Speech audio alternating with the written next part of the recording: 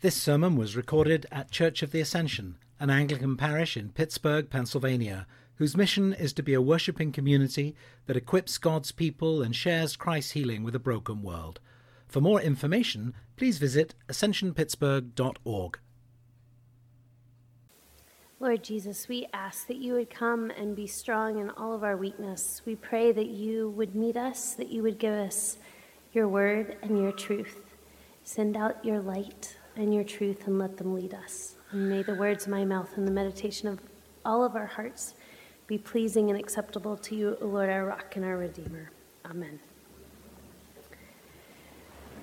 Good morning. So many of you already know, but I am pregnant. And if not, there you go, I am. And pregnancy, I don't just bring that up to announce it. I bring it up because it's a great metaphor for us this morning. Because pregnancy is marked by waiting.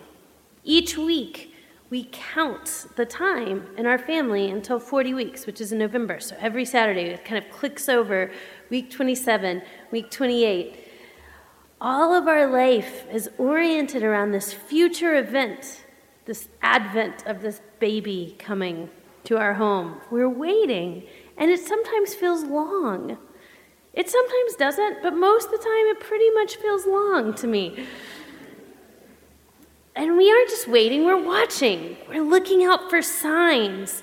We're looking for my belly growing and getting bigger. We feel they sometimes feel kicks coming, and we count them, and it's a sign of what's to come. And whether or not you're pregnant this morning, as Christians, we're all kind of waiting and watching. We're sort of collectively pregnant. In fact, all creation groans in the pains of childbirth. We're all waiting for something to be born together. The entire posture of the Christian life is about watching and waiting. Huge swaths of scripture, like I told the kids this morning, are about watching and waiting. Abraham had to wait for his son, and he did it impatiently and very imperfectly. The Israelites had to wait for generations and generations to be delivered from slavery.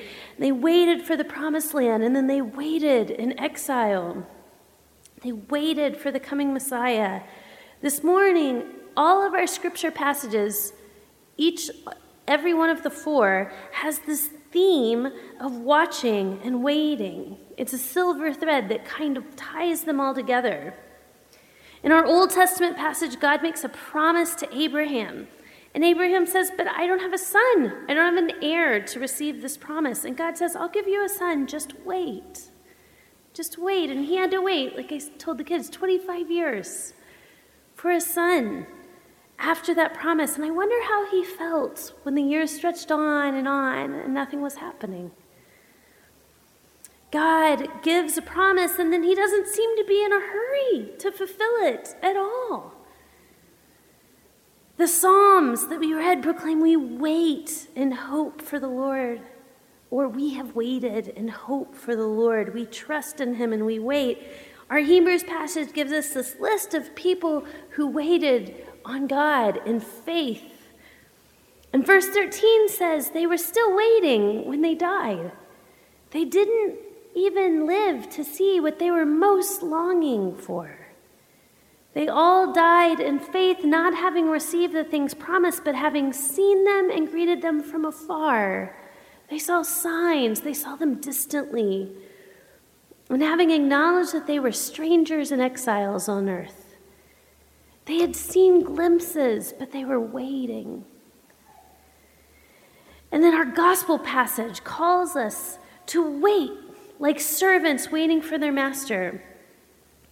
To wait, and not just wait, but to watch, to be ready for action, clothed for action. We too, here this morning together, are all waiting. We have seen the kingdom come in Jesus and in the resurrection, but we live in what theologians call the already and the not yet. We're in this middle space, this meantime. We watch and we wait. We, like those in exile, have heard the promises of God. We have seen God in the flesh come among us in the person of Jesus, and yet we wait here in a place for many of us of pain, for all of us a place of vulnerability, and for all of us to one extent or another a place of suffering and grief and loss. This place doesn't quite feel at home. It feels uncomfortable. But we watch, just as Abraham and the Israelites did, however imperfectly and impatiently, we stay on the lookout, watching for our exile to end and for sin, the source of all exile, to be undone and to be done in for good. We must learn this posture and practice and discipline even of watching and waiting and longing. We are waiting for God to come and set things right, to bring justice, to bring hope, to bring all things in perfect order with Him as the head. We are coming to watch and wait. We are waiting and watching for God to set things right. And this isn't just sort of a passive kind of waiting, like you do when you're bored, waiting at like the DMV. As a Christian, to wait is to watch. It implies more than just kind of waiting around. It implies longing and hope and attention even and yearning. To watch is the guard at the door, like a watchman, right? But it's also a lover with like flowers in hand, going through a crowd in an airport, looking at every face, searching, waiting for who they most love, who they're waiting for. It's also a mother, like on alert for the first signs of labor. It's also a friend pacing outside of an operating room, waiting for news. It's this sense of heightened attention. We are to watch and wait attentively for Christ to come. And this doesn't mean I need to say that we need to be like really obsessed with the end times. I mean, I know people like that. I grew up Baptist in the South. And I mention this because this sometimes happens in our culture. A few years back, everyone kind of got swept up in this like left behind craze. And some churches have almost kind of an unhealthy focus on the end times. But I don't mean that we're waiting for the rapture or for what's described in those books. We're waiting for Jesus to come back with the full expectation He will and bring His kingdom fully on this earth. A way for redemption to come now that we're glimpsing, that will be fulfilled when Jesus comes.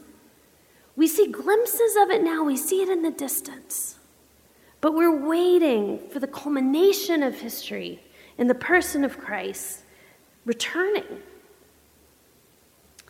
The psalmist saying, "My soul waits for the Lord more than the watchman for the morning, more than the watchman for the morning." It's repeated. He's yearning, waiting. The posture of the believer is kind of to always slightly be leaning forward. I want that to be kind of how we live our lives, leaning forward in anticipation of what's God going to do. How's He going to show up and work? We wait for God to act and to show up, whether that looks really shocking and miraculous, which it sometimes does, or whether that's in really quiet and ordinary ways. In our suffering, we wait for God to bring hope and healing. In sickness, we pray for the sick, waiting for God to heal them. We wait for God to bring peace and conflict and encouragement and disappointment, to bring clarity when we're confused or befuddled. And sometimes He does. God does that. He shows up and brings healing and brings resolution and brings peace. And sometimes the sick die. And sometimes the conflict worsens and disappointment deepens. and confusion thickens. And yet we continue, even in that moment, to watch and wait. Because we know that this moment that we can see, it's this sort of little circle of light from the lamp that we've got, that is our life, is not the whole road. It's not the whole story. So make no mistake this morning, the Christian faith is unapologetically earthy. It's made of, we love things like water that we'll see in baptism, and wine and bread. But our ultimate hope is Jesus coming again. It's in some sense avoidably otherworldly, although as Grant pointed out, it's a very worldly otherworldliness, right? That we are wanting Jesus to come and establish his kingdom here on earth. The mystery of faith that we proclaim week by week by week is that Christ has died, Christ is risen, Christ will come again. We say that during the Eucharist. Why do we say it every week? Why not just once in a while? Because we say this every week because every week we're waiting. Every week we're proclaiming this mystery again. We're here again and we're watching together for redemption. And honestly, this can be embarrassing for those of us who, like myself, tend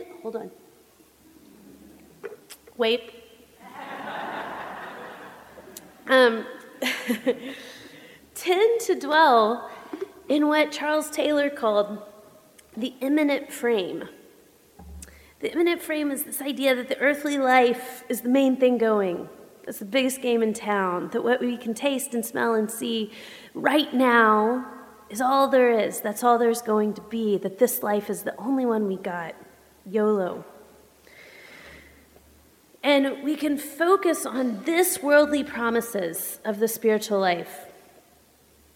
And these are not bad things. I have kind of been trained through like sophistication and education to focus a lot on this world, and even this worldly promises of the Christian life, like community and seeking justice, discovering truth, practices of spiritual formation, and all of these are really, really good.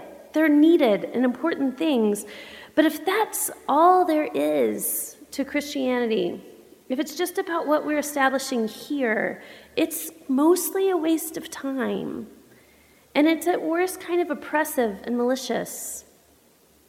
The promises of God to make all things new and to set all things right and to mend the deep down brokenness of the world do begin to be fulfilled in the here and now, but they are not made complete until we break out of time itself, or more accurately, till God breaks in to the imminent frame, bearing eternity in his wake and establishing permanently the gloriousness of his kingdom on earth. That is our hope. And if that's not real, then we're all sort of wasting our time. It's this scandalously, uncomfortably hope in something to come. Though we continue to live these really important and meaningful lives on earth, and our lives are important and meaningful,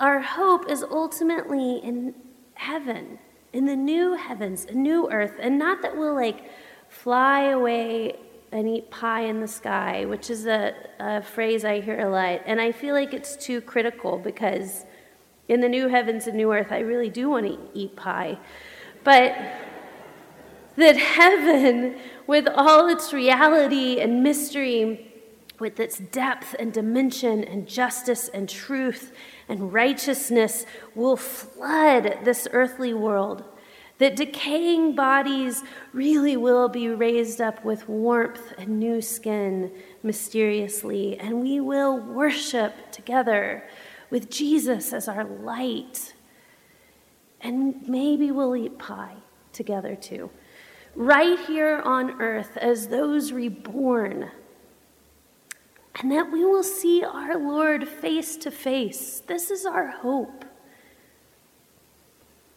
Christians believe this sort of cosmic reordering of the world has already begun. We've seen a snapshot of it already in the resurrection of Christ. So though we're looking forward to the future and to Jesus coming, that hope is rooted in something that's already happened. The way we can endure this not yet is because of the already. Because it's not some kind of wishful thinking or leap of faith that Jesus will set things right, but we claim that this is based on this historical fact of the resurrection. We've seen a glimpse of it. And N.T. Wright points out that this passage that we read this morning about standing in attention, being ready for the Master to come, is often preached on like this, about the coming of Jesus, and that's not inappropriate, but that it's also about, maybe even mostly about, Jesus telling his disciples about events that would happen in their own lifetime. He was talking to them about the cosmic battle that was coming between forces of darkness and forces of light that would happen in Jesus' life through his life and death and resurrection. He was saying, get ready, guys. Don't just kind of take your ease. Don't just chill. Don't think that things will be a breeze for you because you're my disciple. Get ready for hardship. Get ready for a spiritual battle. He's calling his disciples to a sense of urgency, like these servants in the parable have. We can embrace a posture and practice of watching and waiting, even in suffering and grief and vulnerability, because we're waiting for the dawn to come, more than the watchman waits for the morning. And we have hope and confidence that it will, because we have glimpsed it. We have seen it in the person of Christ. The things we wait for are not just religious delusion. They're not just wishful thinking or kind of a leap in the dark. They're as concrete as a stone rolled away. So, brass tacks.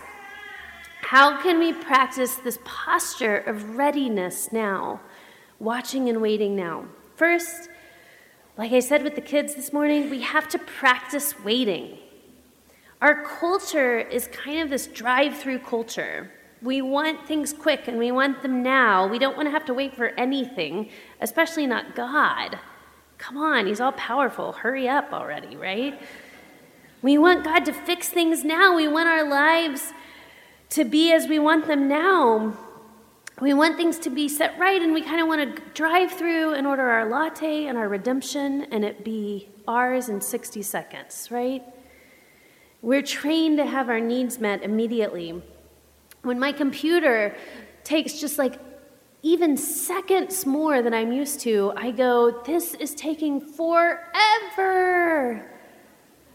I'm so impatient. I'm trained towards impatience.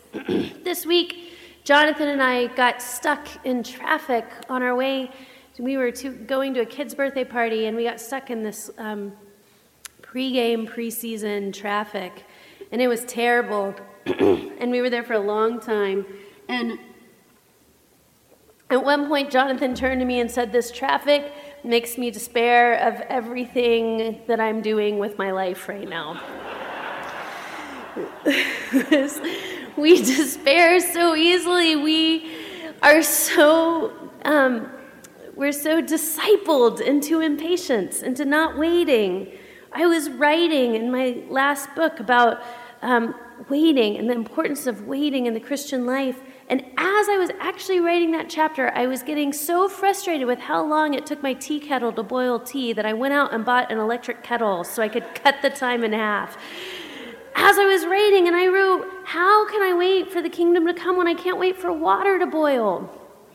And all of these are silly examples, but we're waiting for bigger things too. We're waiting for healing. We're waiting for our children to return, sometimes from faraway places. We're waiting for redemption, and it's hard to wait. We have to intentionally enter into practices that teach us to slow down.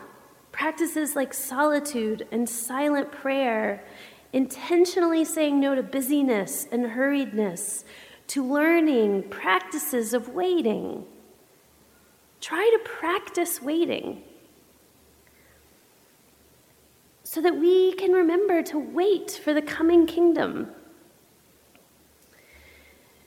Teilhard de Chardin said, "Above all, trust in the slow work of God." We have to learn to trust in the slow work of God. And we have to learn to practice that and take that up through practices. All right, number 2, we have to practice waiting, and we have to practice waiting inside of our story. Waiting is not comfortable, and any kid waiting for Christmas will tell you, or any mother waiting for a baby, I will tell you, this is not comfortable.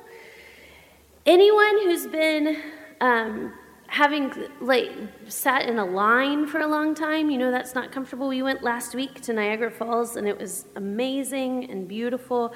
But the worst part was waiting in these long lines to get into things in the sun, and it got really old and really uncomfortable quickly. Life, this waiting and watching, it's not a piece of cake. And the only way we can endure this living in the not yet, of the already not yet, is to locate our small lives, our moment, and our pain and our suffering in this much, much bigger story of God's work of redemption in the world.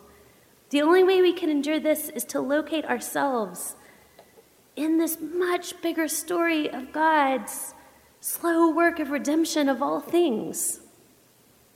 We have to live our life now in light of the resurrection.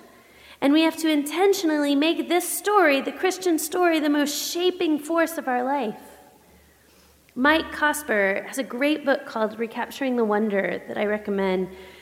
And he says in it, Christians and non-Christians alike are disenchanted. This is what I'm talking about. We're sort of discipled to live as if now is all there is. Because we're all immersed in a world that presents a material understanding of reality as the plausible and grown-up way of thinking. This is how grown-ups think, right? We're told again and again from both the right and the left that this is all there is, that our only hope is politics, or getting a lot of money, or success in our job, or having a nice family, or staying alive, that this is all we've got. And Cosper goes on to say, to come to live in the kingdom of God, or to seek to live in a world other than our disenchanted milieu, requires a wholesale reordering of our habits and commitments. A wholesale reordering of our habits and commitments. Our life has to be shaped by this different story. As we are discipled by our culture to not wait because this is all there is, this is all we got, we have to learn practices that shape our lives by this greater and bigger story, the story of Jesus. So there's lots and lots of ways to do this. I talked to the kids about some of them: prayer, worship, scripture. Here's one small way that we do this as a church. We have to let ourselves together yearn and long for a better world. Do not accept stoically that things are the way they are meant to be. We are not supposed to live in a world where a white supremacist can kill 22 people in a Walmart. We aren't supposed to live in a world where someone can walk into a club and shoot it up. We aren't supposed to live in a world where violence and death are a threat at all. We aren't to live in a world where children are separated from their parents. We aren't to live in a world of suffering and conflict and pain and sin. Things are not the way they are meant to be. And we as a church have to say that. We have to proclaim that. We have to witness to the fact that this isn't how things are supposed to be, and this is not how things ultimately will be. And we have to constantly look forward to when the Master comes to set things right. And this doesn't make us passive. This doesn't bring us into passivity or doing nothing or rejecting politics or not seeking justice or any of that. But we're called to work toward the kingdom coming now. Jesus has already established his new people here on earth. That's us, his church. And we together need to work to become a community where violence is defeated, where the weak and the vulnerable and the outsiders are welcomed and cared for, where we practice living into the resurrected life. We practice resurrection, as Eugene Peterson said. And we can do that because we're absolutely sure that the Master is coming. And so we're not wasting our time. We're not wasting our time seeking justice or seeking goodness, loving others, because the Master is coming. And we're not just sort of taking our ease and taking it easy and trying to get as comfortable as we can as we endure this world. We're working to ready the world for the coming of Jesus. We're working to get this world ready for the Master coming. What a great and glorious vocation that is for each one of us, to ready the world for Jesus. Lastly, we wait for God, we wait in a story, and we learn to watch for God with a sense of urgency. God is at work in the world, even today. He's bringing people to himself. He's fighting against the principalities and powers of racism and white supremacy and injustice. He's bringing the gospel of peace to the ends of the earth, and we get to glimpse that today with baptism. We see how God is continuing to work, even now, in our midst. And so we look with attentiveness. We watch out for Jesus. I talked in the first service, and I'll just mention briefly, we talked about bird watchers and how they are always on the lookout. They're always looking for what's around, some of them kind of crazily so.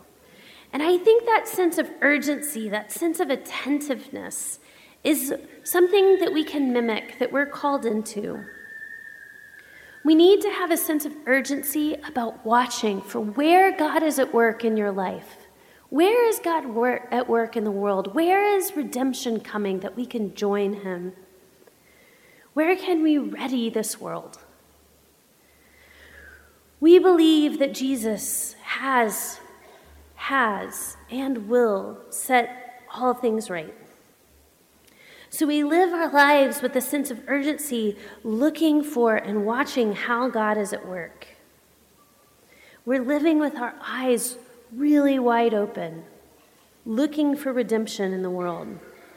And we're looking to Jesus to hear his song, reminding us that new life is coming to earth. Jesus is at work today in the present tense, even in our midst. And we can take up with intensity and with watching and with earnestness the practice of seeking the ways that God is at work. Through prayer and through worship, through the word and sacrament, we're training our eyes to see light in the darkness. So,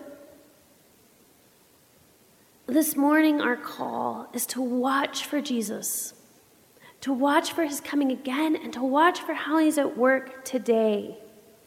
We will continue each week to proclaim this mystery, and we want our whole lives to be wrapped up in this mystery, even our ordinary day. Christ has died. Christ is risen. Christ will come again. We wait and we watch for that. In the name of the Father, Son, and Holy Spirit. Amen.